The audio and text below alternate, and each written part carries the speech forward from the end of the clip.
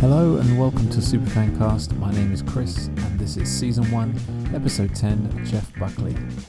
I'm alone again for this episode, but I do have a quick word from Matt. Hi folks, hope everyone is okay and taking care of themselves. I'm in the middle of the Atlantic and it's very hot and the ocean is really big. It just doesn't stop. I'm sure it will eventually. I hope it does. Or I'm going to just fall off the edge of the world. For the record, I got 5 out of 5 for the Dinosaur Jr. quiz, and I'll also be getting 5 out of 5 for Jeff Buckley, so just trust me on that one. Okay, and just to adjust the record there, he more than likely did not get 5 out of 10 for Dinosaur Jr., and we'll just have to see about Jeff Buckley. I do the scoring around here, Matt. Anyway, I feel it was only a matter of time for this guy, for Jeff. We had a list before we started Season 1, a list of artists that we wanted to cover, but things changed because we had requests come in or we found passionate superfans for other bands, and so I'm not sure how many of the bands from that initial list we covered, but Jeff Buckley was on that list, so really happy to be capping off the season with him. So has anyone else noticed how music news these days seems to be the Adele news? Before going into the catch-up, I just want to get something off my chest because I've been having a lot of ranting here at home the last couple of weeks, and the wife's been telling me that, you know, there's a lot of people out there listening to the podcast who probably care a bit more about music than the is in my household. So I thought I'd have a little bit of a rant about Adele first. It's going to piss some people off, but the world needs to know that Adele gives me the shits. So a few points in. First, point number 1, she's okay, right? She is not the greatest in the world. Maybe she will be one day. I doubt it, but, you know, at the moment she's had 4 studio albums. That's, you know, I don't think for someone at the point in the career where she is, I don't think we can be, you know, putting her quite as high a pedestal as we're putting her on. And let's just analyse those 4 studio albums first. I mean, the first record she released, and only the first record, had a notable number of tracks written and performed by her. Pretty much everything after that album was co-written by her, and co-writing is a difficult thing to judge from the outside. You know, maybe she does 90% of the work and the other name does 10%. Not entirely sure, but I always feel that you've got someone like, I don't know, someone like Max Martin, who is an accomplished songwriter. You bring them in, and I'm supposed to believe that somebody like Adele does the vast majority of it, and Max just sits on the couch and occasionally chips in. No, I feel that the big name, the big songwriting name, is the one that's doing the legwork, and the artist might be tweaking it to their style or tweaking it to something that works for them. I'm not entirely sure, but either way, nothing beyond that first studio album, pretty much, you know, the occasional song here and there, but pretty much has been entirely written by her. So, you know, what can we credit her for? We can credit her for her voice. That is 100% her, because she's singing live and she sounds as good live as she does on the record. That's great. But her voice bores me. I'm sorry, it just doesn't do it for me that much. It's, you know, she has got a fantastic voice, and she knows how to use it, and she knows how to project it live, but it doesn't excite me. I find there's plenty of singers out there who can't sing half as good as Adele, not even, you know, a tenth as good as Adele, but it's the emotion and the, you know, the pain or the heartache or the joy or the love that's in the voice that does it for you. It's not necessarily hitting you don't need to hit every note. There's so many examples, I can think of so many examples of that, of singers that rarely hit the right note, but you still want to hear their voice and hear the way they deliver those lyrics.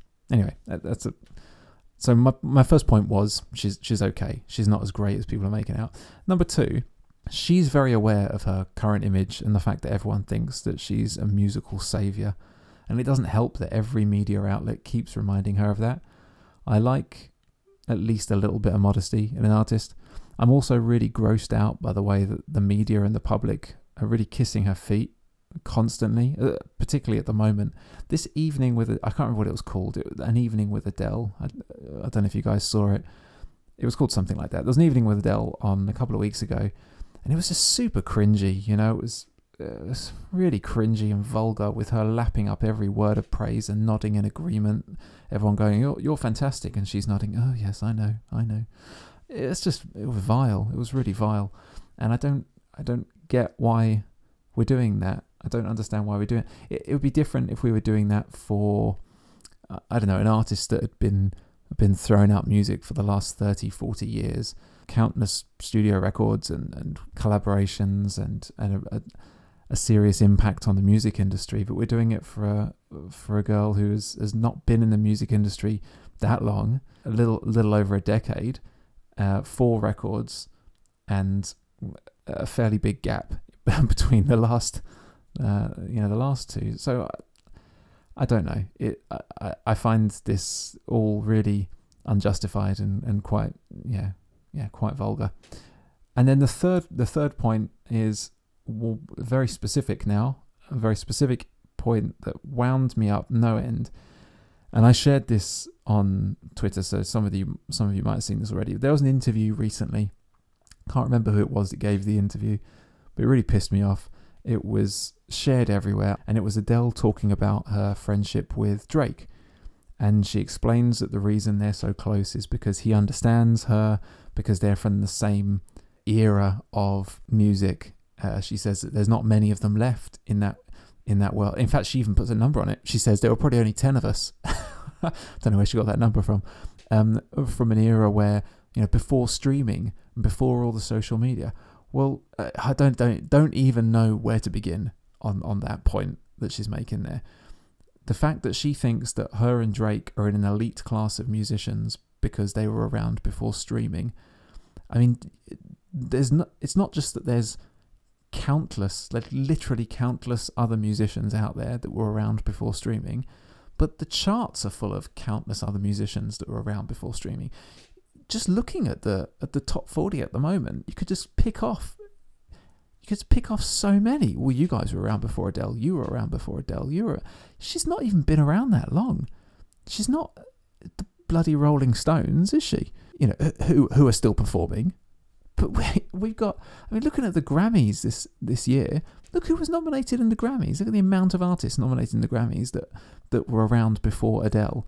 Not just around before Adele. We got bands that were releasing music when Adele was not even born yet. And just winds me up. Absolutely winds me up. So, anyway, that's that. Feels good to get it off my chest. And I'm sure I've pissed lots of people off because I know she's flavour of the month at the moment. But I think we need a new flavour of the month. And I think the praise that's heading in that direction is just a little unjustified. I think it needs to be a bit more balanced, and we need to be a bit more realistic, because it doesn't feel very realistic. There we go. Great. Thank you. So, what have I been listening to? I've been rediscovering Jeff Buckley a lot. This episode has been really great for me because, we'll talk about in a bit where, my history with Jeff Buckley, but I was a fan and I haven't really listened to him that much in the last few years. So I've really enjoyed listening to some Jeff Buckley. Other than that, for driving, I've been enjoying Cult, which I think is how he wants us to pronounce it. Check out my review on superfancast.blogspot.com for last Friday's new music review. I reviewed Your Light by Cult. The artist spells their name CXLT. I think it's meant to be pronounced Cult, but we just don't know, do we? I've also been listening to a bit of Band of Horses. I really like Band of Horses, and again, I haven't listened to them in several years. So if you like a bit of country rock, kind of think that. Well, I always call it pilgrim country like that, but that's not a genre, and I've just made that name up. But I know what I mean when I hear pilgrim country. It's the kind of country that I feel would not be out of place if I was an early settler of the Americas, and they were a local band that were playing during a barn raising or something. Fleet Foxes, Band of Horses, those kinds of guys. So yeah, really like Band of Horses. Other than that, nothing major really. There's nothing real serious I've been listening to. Don't have any crazy recommendations for Matt. Oh, that's a complete lie. I do. Just thought of one. I was listening to this band called, I think they're a Welsh band. I think the band's name is Hen Ogledd. I believe it's Henn. Ogledd is Ogled. And I can't remember the name of their album, but a song came on the other day that had me literally laughing out loud whilst I was listening to it, and I don't know if that's the intent. I'm sure that's the intention. I'm sure it is. Listen to a song. Everyone, make a note now, and listen to a song called "Tip Trip" by Hen Ogledd, and you'll have a good chuckle. NME just did their 50 best songs of 2021. So sucks to be you if you release a killer tune in the next 2 weeks, doesn't it? An odd time to do your best songs of 2021, because I guess they're then going to do their 50 best songs of 2022 around this time in 2022. So yeah, if you release a song in the last 3 weeks of the year, you're never going to be on an NME best songs list. You could release the most groundbreaking record. You could release Stairway to Heaven, 21st of December, and it's not going to be on NME's best songs. Anyway, I had a quick look at it, and it made me realise that I'm super out of touch. I don't know what's going on in the world. I knew a lot of I know all the artists on the list, but a lot of the songs I don't, a lot of the individual tracks. I need to, do I need to? I was going to say I need to start listening to more mainstream music, but I don't know if I need to. I suppose I should. If I'm a voice of music commentary, I guess I need to know what's going on the planet, don't I? I'm going to make a point to listen to at least the top 10 on that list. I can't remember who is in the top 10, but I'll make a point of it.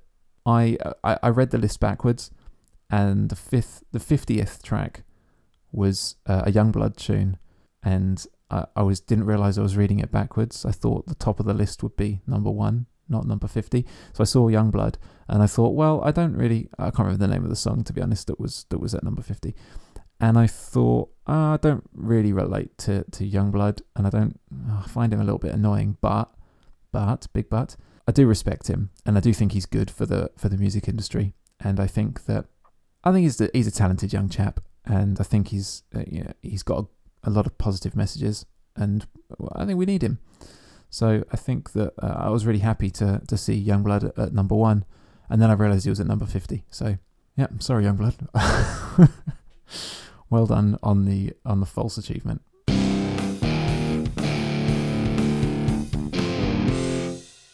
Jeffrey Scott Buckley was born in November 1966 in Anaheim, California. He was raised by his mother and stepfather, both of whom introduced him to music at an early age. He picked up his first guitar at the age of 5 and received his first electric at the age of 12. From his late teens to mid-20s, he moved between countless bands of different genres, playing guitar and occasionally backing vocals. After finding his voice, he began to play coffee shops around New York, and eventually, in October 1992, he signed a 3-album deal with Columbia Records. August 1994, he released his debut album Grace to much critical acclaim, and he then spent an extended period touring the album throughout the US and overseas. Around mid-1996, he began to work on a follow-up album and moved to Memphis to write. In May 1997, before completing the second album, he died by drowning in the Mississippi River on the day his band were flying down to begin recording. Since his death, there have been numerous further releases, and Grace has gone on to make platinum in several countries. Jeff Buckley is considered to be one of the most promising musicians of his day, and is posthumously regarded as a musical genius, with Grace regularly noted as one of the greatest debuts of all time.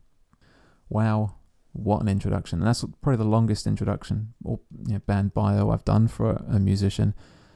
But I feel it's difficult for a musician that only released one record. Oh, I suppose he released that EP live at Chennai. But one studio album he released before his death. It's very easy to end up doing a very short band bio for him. So I've kind of done a quick summary of his life instead, but there we go. Yeah, I hope I did with the Dinosaur Jr. episode. I think I was maybe too kind to Dinosaur Jr. and Jay Mascis in the band bio. Some people might have thought. So I hope I've not fallen into the same trap with Jeff Buckley by calling him a musical genius. But it's kind of hard to find the right words. But all I mean is that since his death, the love for him has continued to grow exponentially. And it feels like every second after his death, people have started to discover him and gone, God, I'm just too late. How many people have found Jeff Buckley and been heartbroken that they're too late and there's no more Jeff Buckley. My history with Jeff is I discovered Jeff Buckley in around 2000 and I think it must have been 2008 maybe. I was at a friend's house his name was Andrew. Can't remember Andrew's last name. I was living in New Zealand at the time, and I was at my friend Andrew's house. Andrew Miller, that's right, there we go. I was at Andrew Miller's house, and we would occasionally on a Friday night, our girlfriends would both be working, and we would order in a big pizza. There was a pizza company in Christchurch called Big Pizza. So we'd order in this big really sickly, massive pizza, super greasy, and some wedges and some beers, and we'd chuck on some music. DVDs, we're talking, some music DVDs, and we'd just listen to some tunes and eat some pizza. One Friday night, I remember we'd been watching some Morrissey, and I can't stand Morrissey, and Andrew had put that on, and I was not feeling it, and so he changed it and he put Jeff Buckley on, and I said, "Who's this guy? This is amazing." And he was blown away that I'd never heard of Jeff Buckley. And then we ended up talking for a long time about Jeff with him playing in the background. And I was really it was definitely one of those situations where it was love at first sight. From the very first listen, I thought this guy is amazing. It was not a slow burn for me at all. I shortly after went out and bought a copy of Grace. And I'm going to talk a bit about that in this episode because there's a lot of different versions of Grace. Since his death, it's been repressed so many times in different versions, and the copy that I had, it was a single CD, but it also came with a second. It came with a DVD of a live performance, a short documentary and a live performance. But the CD, the track listing was different to the original track listing. It had a few extra tracks on there. Je ne connais pas la fin. It also had the Smiths cover that he did. I can't remember what that was. It had Forget Her and Kangaroo, all tracks that were not originally on Grace. But that was the version of Grace that I learned because that's the one that I bought, and so I thought that was the original release. But I loved it, absolutely loved it.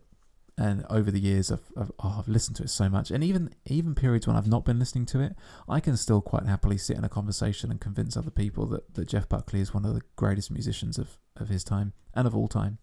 So that's my background with Jeff. What's Matt's background with Jeff? I don't have very much history with Jeff Buckley. When I was about 14 or 15, he was really popular at school all of a sudden. Everyone was listening to Grace, and it just exploded suddenly in our class. Everyone loved Jeff Buckley. And there was an urban legend being shared that he recorded it and then suddenly killed himself, which isn't very accurate. But this was before Googling, and so we were all very intrigued by that. And he's incredibly talented, and a lot of testimonies from people who knew him say he was very kind, very funny, but also very shy and modest, and a beautiful soul. He's a big loss for music. So good luck to Joe. I hope he does as well as I do. Yeah, so that's weird, isn't it? The before the internet thing. So obviously he didn't kill himself, but it's funny that in the pre-Googling times, you hear something in the playground, and that becomes your fact, doesn't it? Someone says it, and it becomes your fact, and you repeat it and you believe it, and it was a weird time. In fact, I remember when I was a kid, and Slipknot released their first record, and me and a bunch of friends had listened to that, and we thought that was amazing. And there was a guy at school who said he had this rare EP that they'd released. Well, I don't know if he even said he had it, but he said there was this really rare EP from before Slipknot, the self-titled album, and it was called Maggot Core. I believed that for years and years, and then recently I was chatting to someone who was this mega Slipknot fan, and he said, what's your history with them? And I said about that, I said, but I had this friend who was desperate to hear Maggot Core or whatever, and he said there's no such thing as Maggot Core, and we googled it and couldn't find it. It didn't exist. But I guess he'd heard that from someone, and so it was fact. So yeah, it was a weird time, wasn't it? But yeah, it sounds like Matt's experience of Jeff was not quite the same as mine, in that I don't think he was completely blown away by Jeff Buckley. But there we go.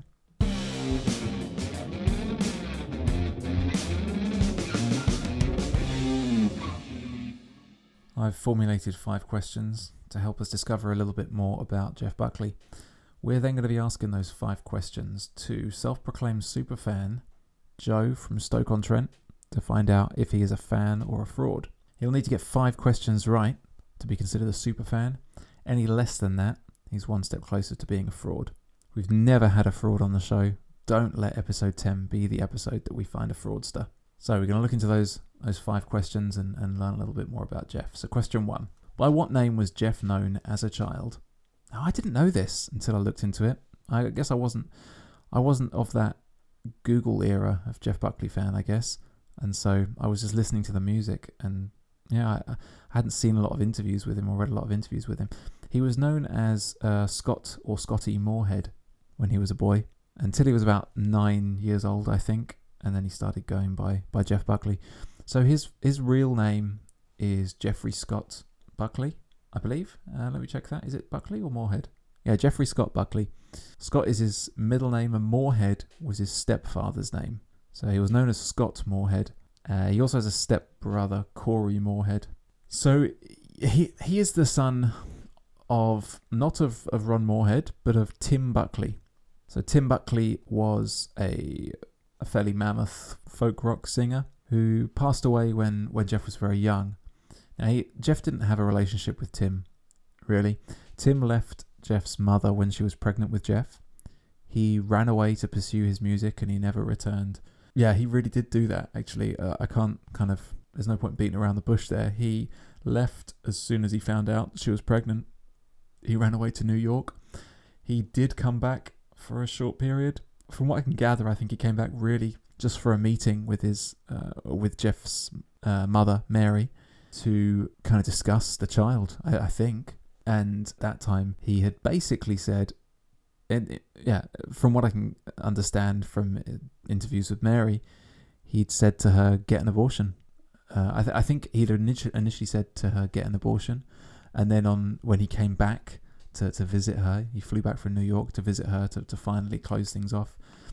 She said, what do you want me to do with the pregnancy? And he said, do what you want.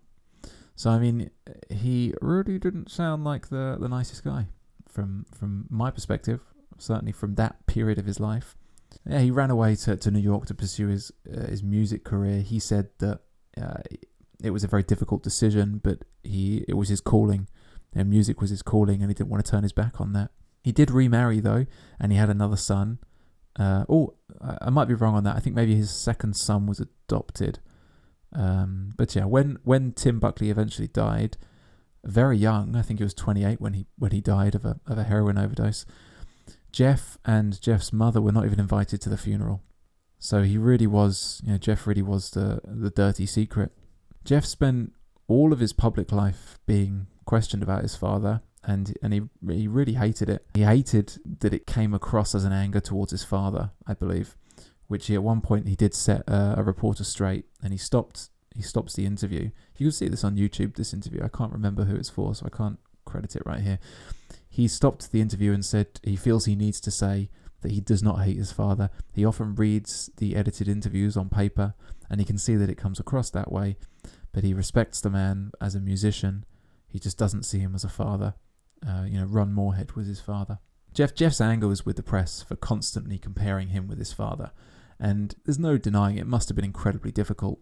Tim Buckley had such a big name, and for Jeff to then enter the same industry with the same last name, and there's questions around that. Why did he start using the Buckley name when he could have become famous as Jeff Moorhead or Scott Moorhead? He made a conscious decision, and we'll come to when he made that decision as well. But he made a conscious decision to become a Buckley before starting his music career. So Mary Guibert, who I think I'm pronouncing that correctly, and I'm sorry to any mega fans out there who can correct me. Mary Guibert was Jeff's mother. She was infatuated by Tim Buckley, a man that, as far as I can tell, treated her like shit and abandoned her when she was pregnant with his child. She says, by no stretch of the imagination was this a marriage made in heaven. She says, he hadn't been faithful to me for a long time, and I thought that was perfectly acceptable because after all, he was so wonderful and I was so nobody. I mean, it is so sad that anyone feels that way. especially to have made those comments after he's put her through what he put her through. Anyway, so that's the beginnings. She decided that she was going to have the baby, thank goodness. So she went ahead and had Jeff, who then, funnily enough, was named after her high school boyfriend before Tim. Mary said it was, quote, my last pure boy-girl relationship, my last pure moment. So Jeff did meet his father on one occasion. And it was only a couple of months before Tim Buckley died as well. Jeff was about 8, and his mum had seen an ad for Tim Buckley, a Tim Buckley show in the local paper. So she got tickets for her and Jeff. They went to the show. They both loved the show. They sat front row, and the young Jeff was desperate to go backstage and meet Tim. So they went backstage, and Jeff/Scotty got some personal time with Tim. A member of Tim's band, and I forget who, I didn't write down the name, but a member of Tim's band said they were both gushing, telling each other everything, and it was a really special moment for both of them. You could tell it was a special moment for them both. I believe it was then Tim's new partner, I don't know if it was girlfriend or wife, but his new partner, who then asked Mary if maybe Jeff wanted to stay with them for a few days. So Mary said yes. Jeff went and stayed with his father, Tim Buckley, and his father's new partner for a week at their place near the coast. And the week with Tim Buckley and his new family, sadly, was not as expected. In later life, in an interview or two, in fact more than one interview, Jeff has said that Tim did not seem very interested in him once they spent that week together. He spent most of the time shut away in his room working, and he didn't really see much of Tim. So it was a bitter encounter, I think. And sadly, the only time they ever saw each other. And just a couple of months later, Tim died, and Jeff was not even then invited to the funeral. He was forgotten again. So there's a question mark over when did Jeff start using the name Jeff Buckley.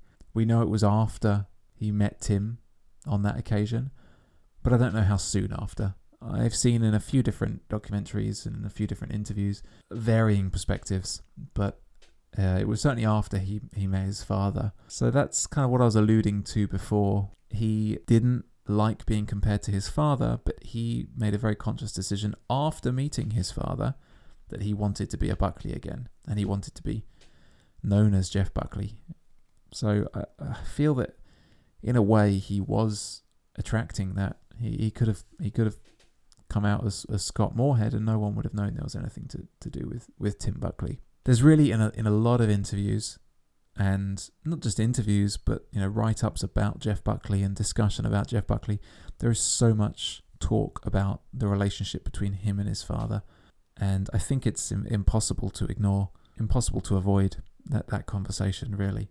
I believe that Tim had a far greater impact on Jeff than Jeff ever admitted publicly, and I think that's only natural. It would be impossible for that not to be the case, for an abandoned boy to not feel some kind of whatever it is. It's got to be an emotion of sorts towards his natural father. And the fact that his father was an accomplished and very well-respected musician, which is what Jeff wanted to be respected as a musician, there's just no way. There's no way that Tim didn't have a bigger impact on him. But there we go. I haven't listened to much of Tim Buckley's music, so I can't give much of an opinion on that. But what I can say is that it is striking, the similarities between them. To look at, they very similar looking, very similar. There's photographs of them when you put them side by side. They're almost the same person. They could be twins. And also their voices. There are definitely notes that, and I know obviously Jeff came later, so I shouldn't say Tim sounds like Jeff. I should say Jeff sounds like Tim, but I obviously know Jeff's music far better, and I was introduced to Jeff's music first. And there are certain notes that Tim hits that I think, wow, that could be Jeff. Not all the time, and styles of music are very different, but there's the occasional note that really throws you off. So yeah, that's the early years. So question 2, who originally sung Ye Johalka Saru Hai? And a second apology for the episode to anyone who is offended by my pronunciation of that song. Ye Jo Halka Sarur Hai. Either way, it's a Nusrat Fateh Ali Khan song. So Nusrat Fateh Ali Khan was a Pakistani Qawwali singer. He, funnily enough, passed away the same year as Jeff Buckley. But in his time, and maybe still today, I think he was one of the most famous and respected Qawwali singers ever. Jeff Buckley was absolutely obsessed with Nusrat Fateh Ali Khan. A flatmate of Jeff's in New York had introduced him to the music, and from the get-go, from the first moment he heard it, it had completely consumed him. He said of Nusrat's voice, quote, "Part Buddha, part demon, part mad angel. His voice is velvet fire, simply incomparable." Poetic from Jeff there. And he really did his research on Nusrat. He ate up everything Nusrat ever produced. He even studied the idea of Qawwali and what it means religiously.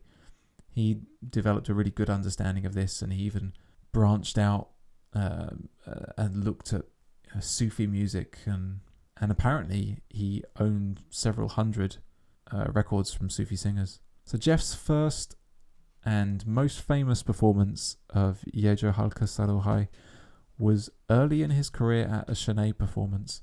So lots of us will have heard this because it was included in the Legacy edition of Live at Shanae. So Live at Shanae was Jeff's first release. It was a 4-track EP. It came out November 1993, and it was recorded live at the Shanae Coffee House in New York. The Shanae Coffee House was a location Jeff loved to play. He had said he liked the technical setup, but also the atmosphere and the crowds he pulled there. It was a really relaxed environment and a place where Jeff could experiment and find himself.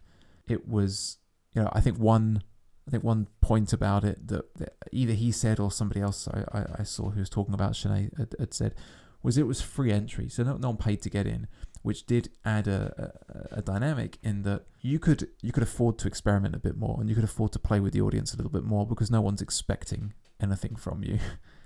And he really enjoyed that dynamic. He was very flexible and pretty jovial and goofy in those performances at Shanae, and there's lots of video of that. If you check out on YouTube, there's a lot of live recordings of him at Shanae. So yeah, I really love hearing those performances. The Legacy edition of Live at Shanae, which is where you'll find this track that I'm talking about, this cover of Nusrat Fateh Ali Khan's tune. The Legacy edition of Live at Shanae is much longer. It's a much longer record. I couldn't tell you how many tracks it is. I don't have it to hand, but yeah, basically it is what it says on the tin. It's a collection of a bunch of tracks performed at the Shanae Coffee House, recorded live at the Shanae Coffee House. The difference between the original 4-track EP and the Legacy edition, other than the length of the record and the number of tracks included, is it's presented as a very intimate recording with all the in-between monologues, as they're called on the record, included. So you've got tracks in between each song where it's a monologue, which is basically just him communicating with the audience, lining up the next tune. And this Nusrat cover is fascinating because the monologue that comes before it is basically an individual from the audience calling. He says something about Nusrat, and Jeff says, "Oh, you mean Nusrat Fateh Ali Khan?" Basically, he then says, I'll try to play one of his tunes. I'll try to play one of his songs. So he starts to play, and then he starts to sing, and he's singing in, I don't know what language it is. Is it Punjab? Or someone correct me. Someone write into the show and correct me. He's singing in whichever native language it is. And the audience initially in that recording, they laugh. But I think it's more of a misunderstanding. I think the audience laugh because they think he's taking the piss and he's being a little bit racist. But then as the song continues and they realise, oh, he's actually singing the words. He knows the words and he's trying his damnedest to pronounce it correctly. I have read some stuff online where people have joked about his pronunciation. But I think that he's making a pretty strong effort. You can tell that he's putting a bit of effort into the pronunciation. And regardless, he goes through like a 6-minute tune, singing all the words. The guitar sounds fantastic. He really manages to make the guitar sound very Eastern. I think in the way that he's hammering and bending the strings. But he just does a fantastic job. He gets the audience singing along, clapping along. It's very impressive. It's really very impressive. On the Legacy Edition, I love that chatter in between each of the songs. It gives you so much of his character, and it gives so much context to, the tracks that he's choosing to play. Because, let's be honest, Jeff Buckley covers a lot of music. He's written some beautiful songs, but he covers a lot, and he gives you get a little bit of background, a little bit of an understanding as to why he's doing something, or even not necessarily why he's doing it, but you get a feel for his love for that song, or it's great to get some personality. I really like it. Other adventures in language, the most obvious one is Je ne connais pas la fin, which I think I previously mentioned was the penultimate track on the version of Grace that I owned back in the day. It's not on the original version of Grace, but it is on, I think it's on the Legacy Edition of Live at Chennai, a live version. Was originally sung by Odette, 1954, and it just, did the inclusion of this song in Jeff's live set just goes to show also his breadth of knowledge of music and the variety of genres and musicians that he's listening to. It's not very obvious. And on that version of Grace that I had, again, it was followed by a Smiths cover, and so contrasted. It's brilliant. It's really well thought out, and I love this expression of his interest in music. Okay, if you got those first two correct, you're doing well. Question 3. What's the name of Gary Lucas's psychedelic rock band that Jeff played in for a short period? And that band is called Gods and Monsters. Shockingly, I'd not heard of Gods and Monsters. I wish I'd heard of Gods and Monsters, because I feel a little bit uncultured by not knowing them.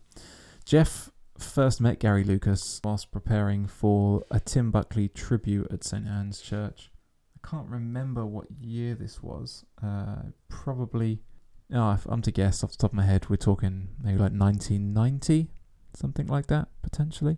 So there was a Tim Buckley memorial at St. Anne's Church where a bunch of musicians got together and sung Tim Buckley songs in memory of Tim. And Jeff got involved in that somehow. I'm not sure how he got invited to it. Someone invited him along, and Jeff was going to sing a song. No one had heard of Jeff Buckley at this point. No, in fact, most people even who knew Tim Buckley didn't even know Jeff existed. So Gary was introduced to him and helped him work on a song of Tim's to play at the tribute. And Gary was blown away by Jeff's voice. And, that thing that everyone who knew Tim says, that the similarities. They looked at him and they saw Tim Buckley, and then he opened his mouth and they heard Tim Buckley, and he was taken by that. Now, after this tribute show, which went amazingly well, people saw Jeff Buckley perform. They saw his name on the bill and thought, who's this Buckley who's going to perform now? And then this guy that looks like the man they're all trying to remember walks on stage and opens his mouth, and it sounds like the man they're all trying to remember. And so he really made a big impact there. Now, after that, Gary Lucas released a solo album, but for one reason or another, Gary Lucas says that record was doing really well. He was getting amazing reviews, but he very quickly then got dropped by the label, and he needed a new project. So he called Jeff and said, "Hey, do you want to come and sing for my band?" And Jeff said, "Okay." So initially, Gary was very excited by the fact that Jeff was going to come and sing for them, because he liked Jeff's voice very much. He liked Jeff very much. Gary started working on some instrumentals. One called Rise Up to Be, that was the name he'd given it. He sent that down to Jeff in LA. And then a few weeks or months, I'm not 100% sure, later, Jeff flew up to New York to play with Gary. And Jeff had written some lyrics to this tune, this Rise Up to Be. He changed it ever so slightly, but not much. But the lyrics that he'd written turned that song into what would then become Grace, the title track for his debut album. Now, I wasn't aware until again doing this research in the last couple of weeks that Grace and also Mojo Pin were pretty much written by Gary Lucas, with the exception of the lyrics. Now, obviously, we only have Gary's side of the story. We don't have Jeff's side of the story, so maybe it's not 100% correct. But Gary says that he really enjoyed working with Jeff because of that fact that Jeff didn't feel the need to change the music up too much. He took what Gary gave to him and he worked with it to make his melody and lyrics fit over that, rather than come back to Gary and say, hey, can you change this bit, and can we remove this bit, and can we add this bit? And Gary really enjoyed that process. So he speaks very fondly of the time of developing Grace and, you know, what would become Grace and Mojo Pin, and just the time of Jeff rehearsing with and playing with Gods and Monsters. It was a pretty short period. I can't tell you how short it was, but you know, very very early on, much sooner than Gary would have ever wanted. Jeff said, "I quit," and Gary was heartbroken. Poor bloke. He'd had a run of bad luck really with bands, but thank God he did, because then he focused on his solo career, focused on his own writing. Jeff, this is, you know, I'm glad that Jeff then focused on his solo career and his own writing, and you know, he gave us what he gave us in the end. It is interesting though that approach to Grace and to Mojo Pin, because there are other tracks as well that in time I've discovered other people have contributed quite a bit to the songwriting process. I always thought, as a uneducated listener, but I was listening a lot to his music, that Jeff wrote all his music inside out and back to front. And actually, a lot of other musicians contributed a great deal. There are most certainly songs out there that he did write, but he was not afraid to, you know, he covered a lot of tracks, and even the tracks that were originals, he often had a lot of input from other people. Now, the songs that would then go on his second studio album, if he were alive to release it, that may have been different, and we'll come to that with the next question, because the process in compiling that music and writing that music was a slightly different process, and it was a little more of a solo effort in the months that he spent alone writing and preparing for that record. But for Grace, I think that there was a lot of input from others, but it's not a criticism, and I think that the lyrics, again, we'll get to the lyrics in a bit. The lyrics are fantastic. He really has a way with words, and it's amazing to think, if you just listen to a song like Grace, which is a real epic, it really is. Mojo Pin as well is an epic, and the way that the song flows and that the changes in aspect, it all works so perfectly with the lyrics, and the music sounds like a real cushion for the voice. But to know that it wasn't created in that way, to know that the instrumental music was down first, and then they layered the voice on top, essentially. Yeah, that's not what actually happened, but yeah, it's very interesting. If you've had a good listen to Gods and Monsters, anyone, please recommend your favourite tracks, or what record I should be listening to. I think they've had a pretty extensive career. Gary Lucas is hilarious. He's got a permanent smile on his face. I don't know if he's on some strong pharmaceuticals, but I've watched quite a few interviews with him, and I have not yet seen an interview with him where he's not smiling. He's constantly, no matter what the subject matter is, he's got a massive grin on his face. It's hilarious. Good on you, Gary. So question 4, what was the working title for Jeff's second studio album? It's easy to go wrong on this question. The working title, and we know this because Jeff has said this vocally in interviews, is My Sweetheart the Drunk. That's the name he was going to give the second studio album. So Jeff had been trying to write in New York, and he was struggling a bit. The music wasn't flowing as he wanted it to. I think that there was some stresses and some frustrations between him and the label, not getting the music that they felt they deserved, and him not writing tunes that he was 100% proud of, or at least recording tunes in a way that he was 100% proud of. After a lot of back and forth, and I've not gone into it, I've really summarized it to an offensively small number of sentences there. He moved down to Memphis, he felt he needed a break from New York, and there was just too much distraction and too much noise in New York to really focus on his music. So he moved down to Memphis, and I believe that when he got there, he was in a pretty distressed state. There's an interview with his landlady from Memphis that you can see in the Everybody Here Wants You documentary from Channel 4, and I think that's on, I know that's on YouTube, so check that out. There's an interview with his landlady, and she says that when he turned up, he was very quiet and subdued, and he had very little furniture. He just had a small table with a phone in the phone book, and then he would sit with his guitar and write. And he was there for a while, and he was a bit stressed, but he was starting to get better, and things were improving for him. He was playing a few gigs locally in Memphis, and it got to the point where the band from New York were flying down to meet him and start rehearsing his new material that he'd been writing in Memphis. It was the day that they were flying down that Jeff, on that morning, went down to the river. He was out with one of their roadies, whose name escapes me, and they passed the river, and they decided, we're gonna go in for a dip. So they pulled over, and fully clothed, Jeff jumped in and was swimming around, floating around, singing "Whole Lot of Love" by Led Zeppelin. And eventually he got caught in the wake from a passing boat, and I guess because he was fully clothed, it was very difficult for him to swim against that. And that's all speculation, because that wasn't seen, but we know he was fully clothed. We know it was at the point that a tugboat passed that he disappeared, and his body was then found a few days later. So it was the morning that the band were going to come down and start rehearsing for that My Sweetheart the Drunk record. So it's really a very sad state of affairs. So then Sketches for My Sweetheart the Drunk came out in 1998, just a year after his death. It was really very soon after, shockingly soon after his death. And that's why it's a difficult question, right? Because I think a lot of people will say Sketches for My Sweetheart the Drunk. But the Sketches 4 was added to reflect that it was a partial completion of My Sweetheart the Drunk. This was not the intended second studio album.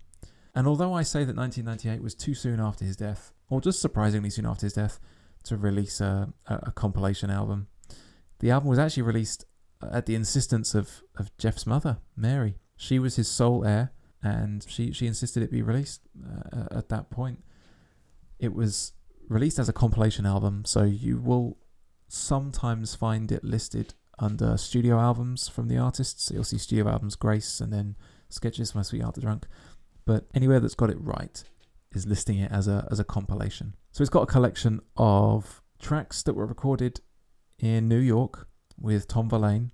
Tom Verlaine from the 70s pre-punk New York rock band Television. It was Jeff's choice, I believe, to start working with Verlaine. They recorded a bunch of tracks in New York, but he wasn't super happy with how they turned out. They worked together for a little while in New York, but it wasn't working. And the sound that they were producing was not quite what he was envisioning.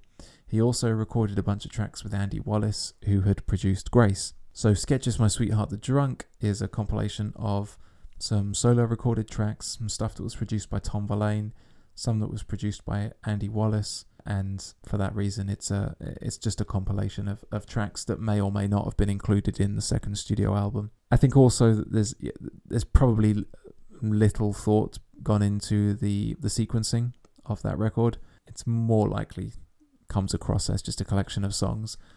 But I think that's what the people wanted. Most people who are a massive Jeff Buckley fan just want to consume all of everything he ever recorded, everything he ever said. And I don't think it really matters too much in what format that is. There's so many different versions of Grace out there with vastly different track listings. I think the version I had, it's only the first 4, 5 maybe tracks on it that are the same as the original release. Yet I still fell in love and continue to fall in love with that record. So yeah. And question 5, if you're still with me, you're doing very well. Speeding through these. I would have thought for someone like Jeff Buckley, I thought I'd be talking a lot longer, but I've got no Matt to bounce off, and I run the risk of just repeating myself. I think because he's an artist that I really like, I don't know if you're getting that, but I do run the risk of just repeating how great I think he is. And I don't want to do that. I'll try and keep it factual. Question 5. In the lyrics to So Real, why did Jeff never step on the cracks? It's because he thought he'd hurt his mother. So where I'm from, when you step on the cracks, you break your back. That was what we said as kids. But I don't know, if he steps on the cracks, it hurts his mother. Each to his own. That's in the lyrics to So Real. So Real is off Grace. It's got a very commercial sound to it. It was a great choice for a single off that record. And it came with a cool music video too. The music video is, I'll probably forget some bits of it, but it starts with Jeff Buckley cycling around whatever city he's in. Gosh, I don't even know what city he's in, but he's cycling around. He's wearing a grey suit. In fact, I nearly put that as the question. I was thinking of writing as the question, what colour suit is Jeff wearing in the video to So Real? He's wearing a grey suit, riding around on a bicycle, like an Olma Fiets, like a Dutch bike. And yeah, singing whilst he's cycling around. Towards the end of the video, it cuts across to a live performance. It's a bit weird from memory, but I can't remember what's weird about it. I think they're in costume, but double check that. But then at the end, he starts to take off his clothes. He ditches the bike, and I think the bike is being seen to by some monkeys, I believe. This is sounding really absurd, so I hope I've got this right, and I'm not just making this up. I haven't seen this video in a while. I think after he ditches the bike, there's some monkeys kind of bouncing around on it, and Jeff's walking through the streets of this unnamed city, taking his clothes off, and he gets down to he's just wearing the suit trousers, and he kicks his shoes off into the air, and then that's the end of the video. It's a good video. So the chords for that song were written by guitarist Michael Tighe. They were written many years. Oh, sorry, I should probably say this is the third time in this episode. I will apologise for my pronunciation. Tighe is spelled Tighe. That's got to be Tighe, hasn't it? It's not Tig. Michael Tighe. So Michael Tighe apparently wrote those chords before he met Jeff, many years before. He says he was 14 or 15 when he wrote that. And then he played it to Jeff one day, and Jeff really liked it. And he jumped on the drums and added some drums to it. Then that night, he furiously pulled together some lyrics, and So Real was written. Tighe said, quote, "We did So Real in an afternoon. That night, Jeff was feverishly writing in his notepad. Then he took a walk around Hell's Kitchen, came back, and recorded the vocals for it. So I think he wrote most of the lyrics that night. It was pretty beautiful the way it all came together so quickly." So there you go. Michael Tighe's basically just repeated what I said, or is it the other way around? So the great thing about this song is there aren't many lyrics in it. There's really not. If you look at the lyrics written down, there's not a lot there. But in so little being said, there's so much can be taken from it. It's really amazing how he does that. And it's not just in this song. There's other songs where you look at the lyrics written down and they're really few and far between, but you feel that he's said so much and you've got so much from it. I guess it's a lot to do with his delivery. But So Real, like I said at the beginning, I think it's much more of a commercial sound than a lot of the other tracks on that record, on Grace. There's certainly songs like Lover You Should Have Come Over, or Grace even, Mojo Pin. They're songs that it's quite surprising the appeal that they have. I think it's quite surprising the appeal that they have across the board, because they are not traditional structures in their musicianship or in the lyrics.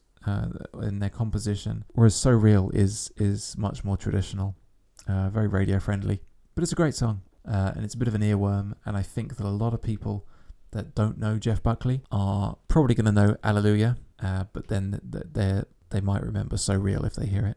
It's quite surprising also that I've got to question 5 and I didn't talk yet about Hallelujah.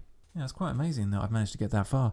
So Hallelujah is it's the one that a lot of people out there who don't know Jeff Buckley's name have almost certainly heard his version of Hallelujah. Hallelujah is a song written by Leonard Cohen. Leonard Cohen, one of those great musicians who should never have sung anything, from my perspective. Kind of like Bob Dylan. Bob Dylan... Oh God, I'm making a lot of enemies in this episode, aren't I? So Bob Dylan is an amazing songwriter. He's written some amazing tunes, but I don't want to hear him sing them ever, really.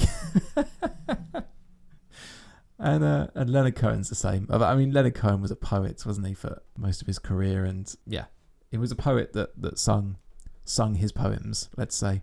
But I don't really like Leonard Cohen's voice singing much. Jeff did Hallelujah it became a regular for him at live sets, and it eventually evolved into what it was when he recorded it for Grace. But it's also an example of, again, like that Nusrat cover, an expression of his understanding of the world of music and Corpus Christi Carol, that he can take a song like that and include it on a debut record and do it so amazingly. It's really testament to his talent and his skill as a musician and an interpreter, the way that he interprets these songs and undeniably turns them into a Jeff Buckley song. You can take songs like Kangaroo, that is quite screamy, or Eternal Life, Dream Brother, and then songs like Corpus Christi Carol and Hallelujah, and even tunes like Everybody Here Wants You, and they're undeniably Jeff Buckley when you hear them, yet they are so vastly different in their style and the way that he's using his voice, the way that he's playing the guitar. He's so versatile as a musician, yet he's still got a very unique quality to him. Yeah. So just to finish off that conversation about Hallelujah that I went off on a tangent from, that's the song that people that don't know Jeff probably know, because it's still played today. You'll hear it on Absolute Radio or something. I still occasionally hear Jeff Buckley's Hallelujah played on radio, and it's also played in TV and movies as well. It's something that does appear in media. It's a fantastic version of Hallelujah, the Jeff Buckley version. It's the most famous version. It's a beautiful rendition. That brings us to the end of my 5 questions. Now, I knew the answers, obviously, so there was not a lot of suspense, was there, in me asking that.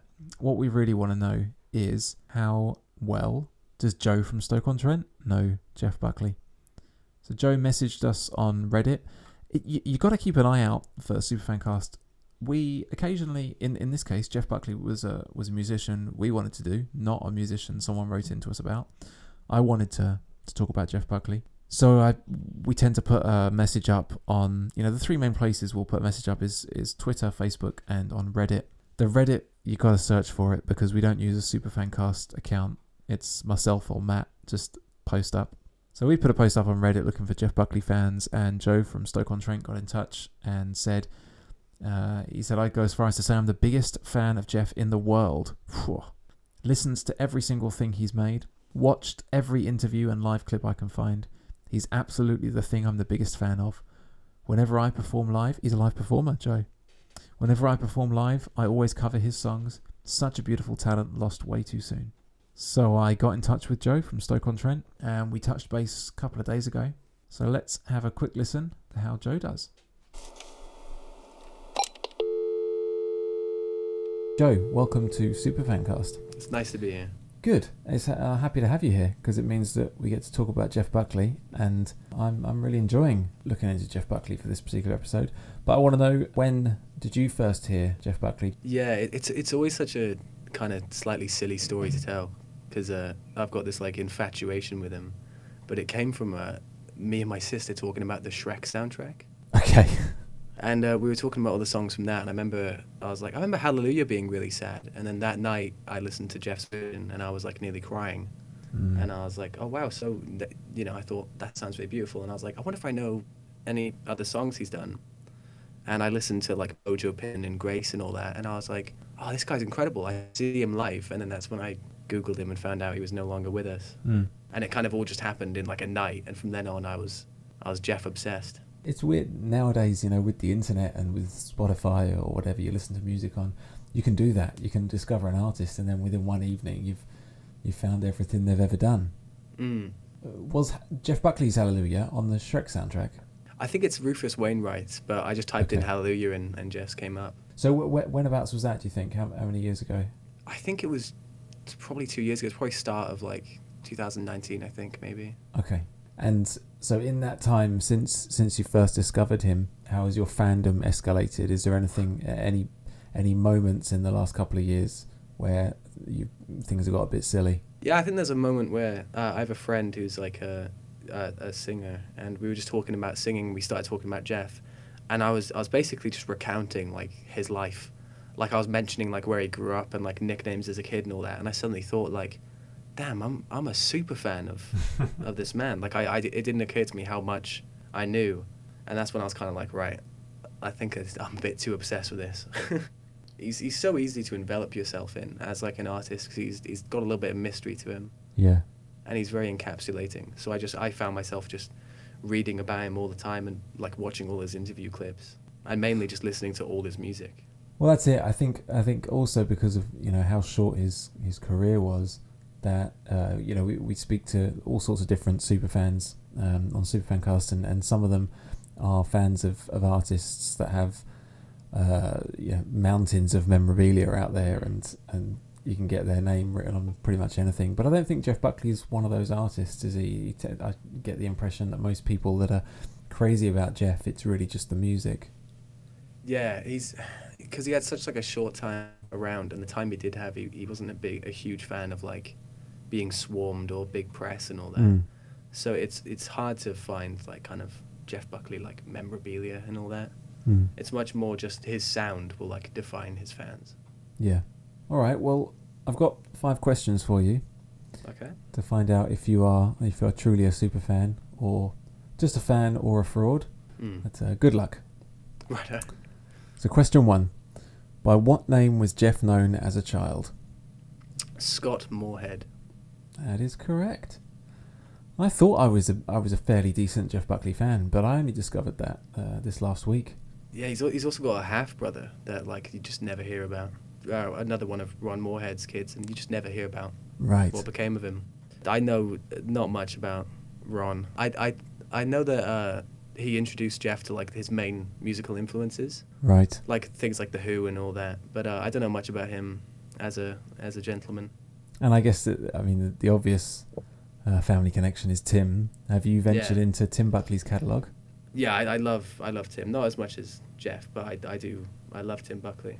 Yeah. It's actually quite jarring, especially when you see that like Jeff never spent any time with Tim, and yet they even speak similarly and they have similar outlooks on and stuff on the world. I Never Asked to Be Your Mountain, that song by Tim Buckley, that's very Jeff-esque. There's lots of like kind of wails, and he puts a bit of gravel in there sometimes, and it's really reminiscent of Jeff, or Jeff is reminiscent of him. Yeah, and Jeff's the way he speaks about his father is very odd to gauge. It's very hard to gauge how he really feels or really felt. Yeah, there's a really nice interview with him where he says, I don't hate Tim, I just I have a respect for him as a fellow artist, not as a father. I'm like paraphrasing, but I think it's hard for him to admit that, because that is his father. It's not just an artist. Yeah. So I think it's going to be hard for him to. But I think he was more influenced by Tim. A strong start, 100% so far. Let's go. Let's keep that going. So question 2. Who originally sung Ye Jo Halka Saro Hai? Oh God. Is it Nusrat Fateh Ali Khan? It is Nusrat Fateh Ali Khan. Yes! I'm a genius. I'm sure I murdered the pronunciation of that. There's a great thing. Have you listened to Live at Chennai, Jeff's live album? Yes, yeah. So that's the song. That's the song on there. Yeah. There's a bit where someone yells out, like they say Nusrat Fateh Ali Khan, and Jeff goes like, "Oh, are you a fan?" And the guy goes, "Yeah," and he goes, "That's why you said his name wrong." Yes, yeah. Nusrat's my Elvis. I love that show. Have you listened to his music? I tried some of it, and I was kind of like, Jeff, I love you, but this is not for me. Not for me. Yeah. That live at Chennai, it's the Legacy edition, I think, that includes the Nusrat cover. What do you love or not love about that record? Because it is quite a weird one with all the chatter in between. The chatter is like some of my favorite parts of that record. Yeah. It's a good. You don't get many glimpses into his real personality. Yeah. But Jeff was like an extremely funny, like quite intelligent guy, and you don't really. He seems very serious, I think, in his music. Whereas he's actually like he's quite like a goofball, and he loves joking around and all that. You never really get that sense from him otherwise. You get a little insight into the real Jeff Buckley. That record's full of well, I mean, his whole catalogue is full of covers of different stuff. Is there anything else on that live at Chennai that stands out to you? Yeah, I'm a huge fan of his Je ne connais pas la fin cover. Oh, interesting. And that's on the Legacy edition, I think, and that's really beautiful. But just hearing it, I think just him and the guitar is such a great way to really hear his voice. Yeah, like yeah, absolutely. With a song like Grace, where there's so much going on, he's still able to kind of rise above it all with just him and a guitar. And he's so good at creating this really intimate atmosphere, whether it's with like a crowd of 1,000 people or just you and him. He's really able to make it feel like it's an intimate moment. Yeah. Have you seen? You can find a list of his entire like record collection, and it's mental just how much different stuff Jeff listened to. Oh, interesting. No, I'd like to see that. It's mental how much listen and how many different genres he just Yeah. and languages he crossed over. Like again, like with Nusrat Fateh Ali Khan, like I would never have even known about that kind of music, and Jeff back then without the internet was like a super fan of it. Oh, it's fascinating, isn't it? And that's the first thing I thought when I heard him talking about Nusrat on that Live at Chennai record, and when he started playing the song and speaking in I don't know what language it's in, but yeah, I have to keep reminding myself this is before the internet. There's probably no lyric book or anything, so he's just listening to it and figuring it out. Yeah. Question 3. What's the name of Gary Lucas's psychedelic rock band that Jeff played in for a short period? Gods and Monsters. Yeah. Now, I haven't heard anything by from Gods and Monsters with Jeff Buckley. Have you heard this? Yeah, I'm not a fan of it, but I have. Okay. I think it's Gary Lucas wrote some music for Jeff. Like he wrote the guitar for Grace and Mojo Pin, Mm-hmm. and I think I respect him for those contributions. But the way he plays them is so rough and so harsh, and then when you hear Jeff do it, it's so soft and kind of otherworldly. You can find them kind of doing them because Jeff left Gods and Monsters, but was still friends with Gary Lucas, and they did loads and loads of gigs together while Jeff was going solo, and you can hear them do it. And I think Jeff is kind of battling Gary in those live videos because Gary's doing it so harsh, and Jeff kind of, you can tell he has an idea for what he wants, and it's not in line.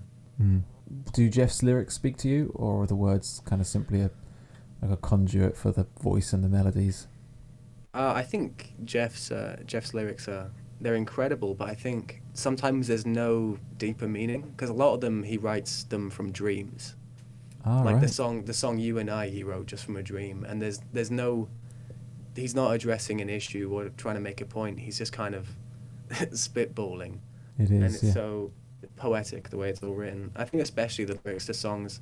I just realized I might go on a bit of a long one here, but he has many lyrics where he's referring to like his own death, and those are so interesting to listen to. Like in So Real, there's a bit where he sings about drowning, and I think he sings about it in Grace as well for a moment. Interesting.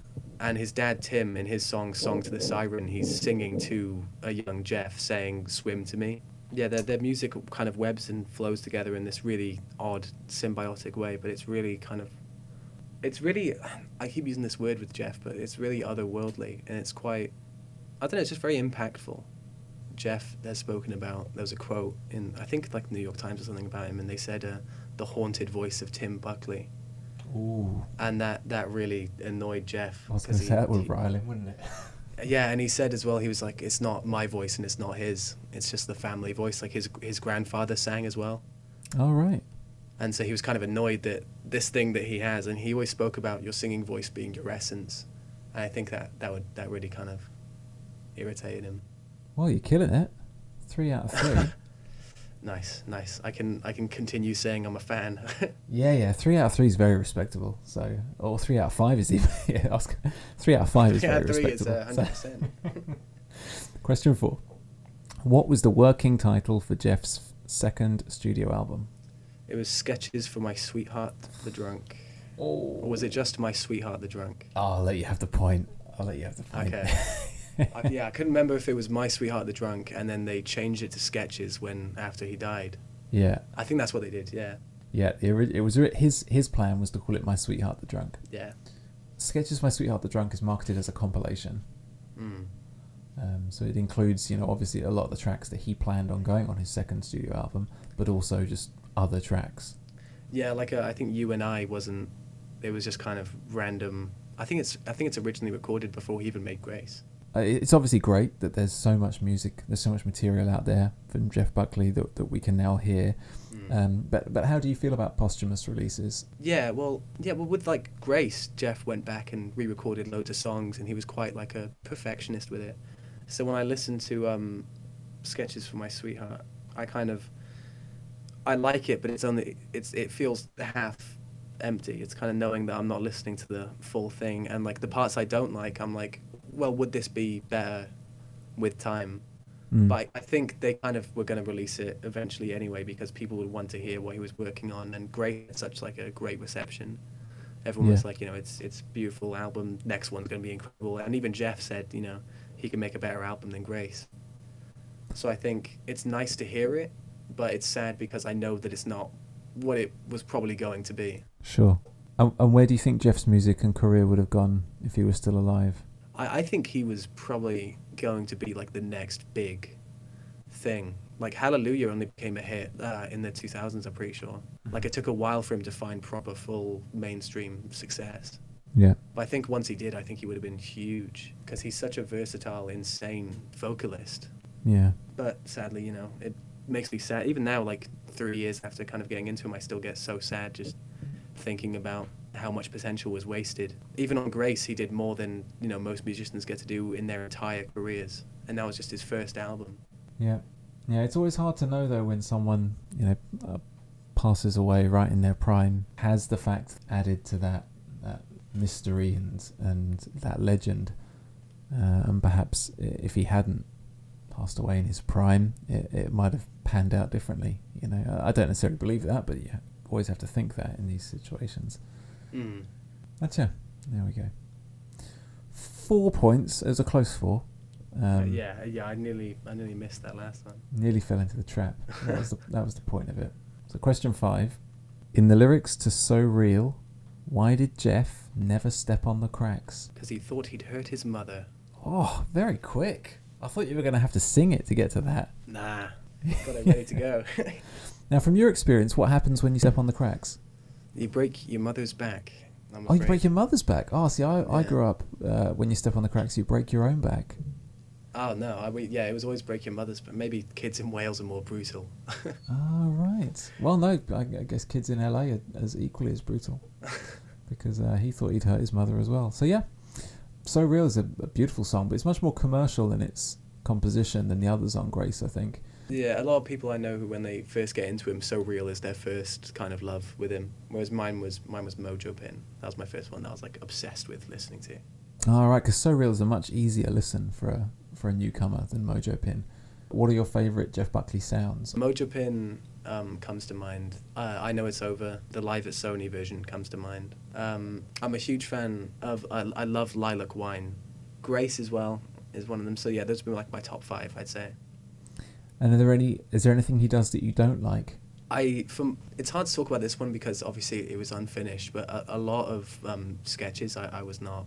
I don't hate any of them or dislike any of them. I wouldn't actively listen to any of them really. Is it Kangaroo, where it's very screamy? Yeah, I'm not a fan of that one or Eternal Life really. But there's a lot to love. There's a lot to love, particularly on Grace, and I feel that there's lots of different sounds there, but it does show that he's really thought it through, and he's not released anything that he's not 1,000% happy with. Yeah, and his approach to like the musical aspect of songwriting is so interesting because he spent, I think it's nearly like 10 years or so as a session musician, and he did like folk and jazz and everything. So you can kind of see that in his instrumentation. Did he session for anyone notable? Not that I know of, but I may have just never heard of it. I mean, he might have. I never. Maybe I'm a fraud. No, you're absolutely not. I'm going to give you 5 out of 5. Oh, nice. Bonafide superfan. Oh. That's brilliant. Haven't had a 5 out of 5 superfan for a while. Nice. That's really good. I had no doubts at any point. You have really solid knowledge of Jeff Buckley. If someone's now listened to this and they've not listened to much Jeff Buckley in the past and they're interested in getting into him, what 3 songs should they listen to? I think for his more powerful kind of rockier songs, listen to Grace. And then for when he's a bit more calm and sad, listen to I Know It's Over, the Live at Sony version. And then listen to Mama, You've Been on My Mind, the Bob Dylan cover he did. Those will give you like a good palette of what he can do. And there's way more to find out after that. Cool. Well done, Joe. Thanks for your time. Have a good one. Thank you so much. See ya.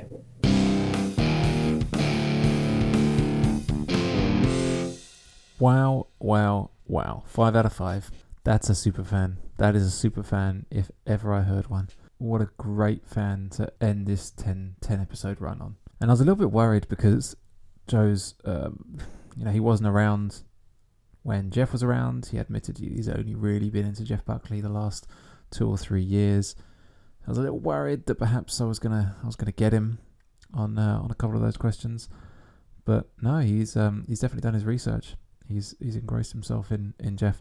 It must be difficult as well, right? Because we've done some artists who have not released music in a long time, but they have bigger back catalogues. Jeff Buckley's got one album during his lifetime, and yes, there's been posthumous releases, but we must have hit the limit now. There can't be that much more music out there because he was only on this earth for 30 years. I mean, how much music can there really be? So if someone saw him live in 95, 96 or before, would they be able to maintain that super fandom over that time? It's definitely a question I've been thinking. I wonder if there are really any super fans who had actually seen him live and are still now in 2021 as big a fan as they ever were, and at that same kind of super fan level that we saw in people like when we had super fans for Faith No More or Björk or Eurythmics, people who really surrounded themselves with everything that those artists had produced, and not just their music, just everything. So yeah, other comments on Reddit. We had Nearly Docked commented a couple of weeks ago. Said, I have looked for bootlegs, recordings of live concerts to the point where I had to tell myself to stop because there are many cool musicians out there to be discovered. Having said that, if you're a Jeff fan, there will always be part of him that you can relate to, which will lure you in and keep you lingering. This guy haunts whether you believe in ghosts or not. Well, there you go. I think the word haunts is interesting because a lot of reviewers say his voice is haunting, his music is haunting, and I'm not entirely sure what people mean by that, but I get it. Like I'm not sure where other people are coming from with it. It's used a lot. Keep a lookout for Superfancast on Reddit, and follow us on Facebook and Twitter to find out what we're doing next, or to recommend an artist. I've had in the last week, I've had 2 emails about the same artist, so I'm not going to do another full-length episode between now and the start of Season 2 in the new year when Matt's back from the ocean. But I am going to do some interludes. So I'm going to mix it up a little bit and do some interludes that are not the same format as we're doing here with the Superfan quiz.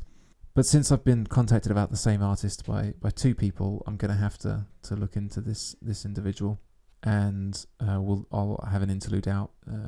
We'll keep the episodes coming out at the same cadence. Every 2 weeks, we'll have a new interlude out, and that's going to keep going until we start Season 2 in the new year with Matt. So definitely keep an eye out and do get in touch with your recommendations. We also got an email this last week from Joel, who you might remember was our superfan from the Dinosaur Jr. episode.